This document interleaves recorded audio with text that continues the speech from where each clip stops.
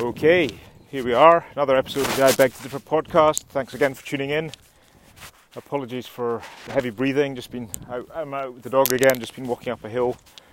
Heavy clay soil, rather waterlogged, but at least it's not raining today, which is great. So, yesterday's podcast I talked about a fundamental component of our success, fundamental principle, which is our ability to make decisions in the true sense of the word.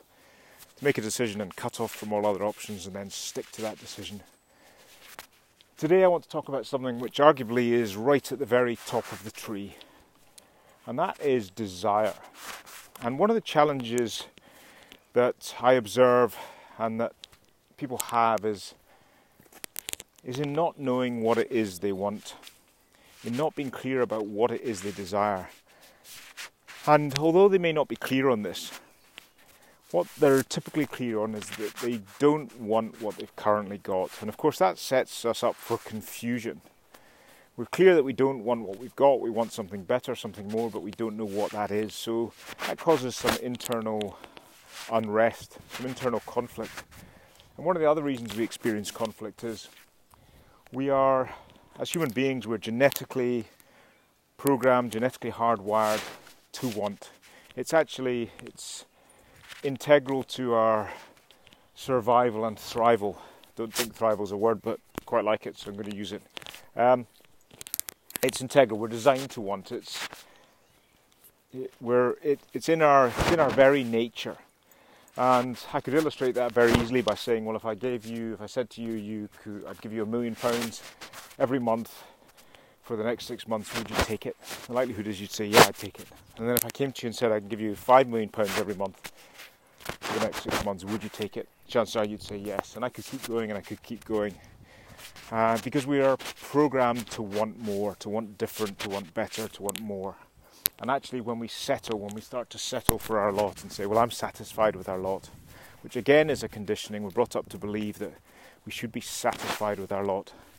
But when we start to settle and become satisfied, we also set ourselves up for going into a state of disintegration. There's a law of creation and disintegration, and if we're not creating and growing, then by nature we're disintegrating. And by nature we are part of nature, but you also only have to look at nature to understand the inherent truth in that.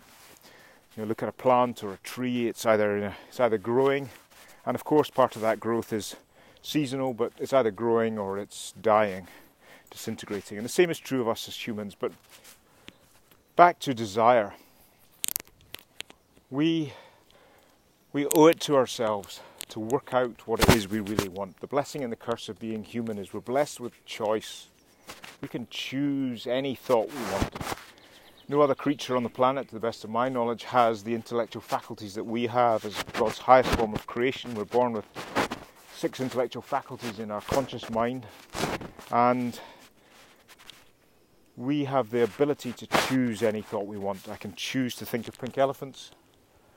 I can choose to think of chocolate Labradors. I can choose to think about earning £1 million a year, or I can choose to think about earning about the same as I'm currently earning. It's a choice.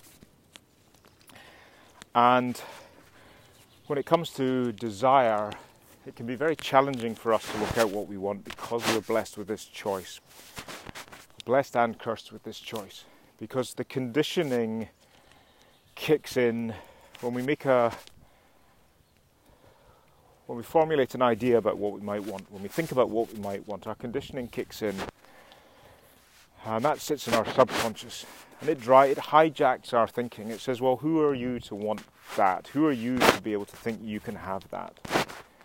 Or you're not good enough, you're not intelligent enough, you're not capable of enough. Of course, all that conditioning is genetically and environmentally created throughout our lives, most of it in our infancy. But it hijacks our thinking when we're not aware of how our minds work. And therefore, it sabotages us from actually getting attached to what it is we really desire. And more importantly, it stops us from staying attached. And people that achieve extraordinary success in life, they are clear on what it is they want. Now, they may be blessed with the ability to get clear very easily, but they make a decision. As I talked about yesterday, they get clear on what it is they want. They make a decision and they don't go back on that. They stay attached, they stay emotionally connected to what it is they want.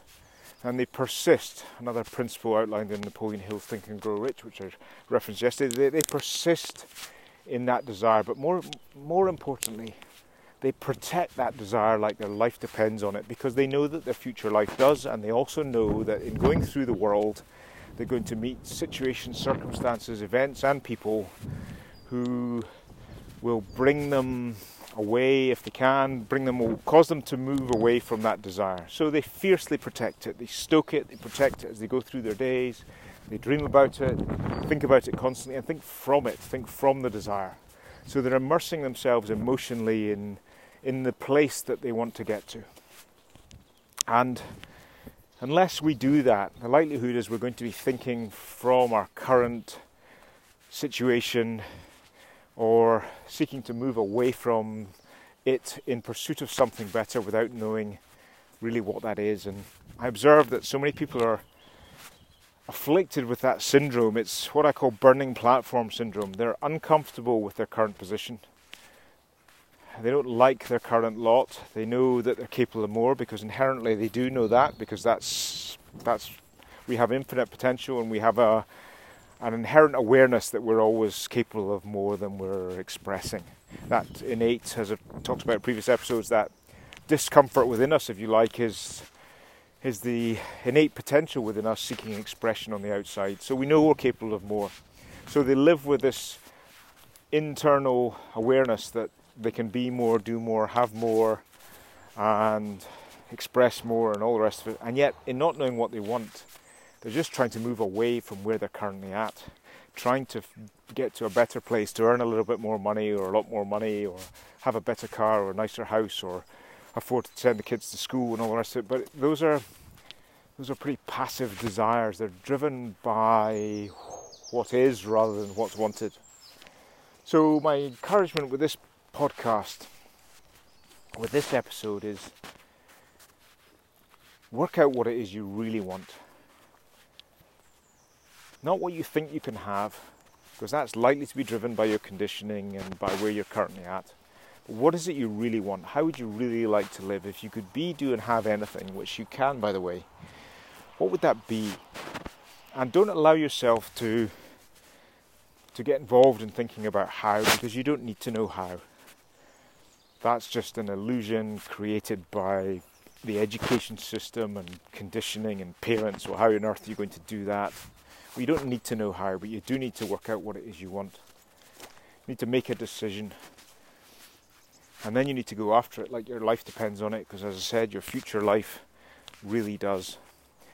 And if you can elevate your emotions to that place and stay attached, and that's the challenge for most people, because we need to deploy our intellectual faculties, strengthen them like mental muscles, to be able to stay connected to what we want in times of adversity and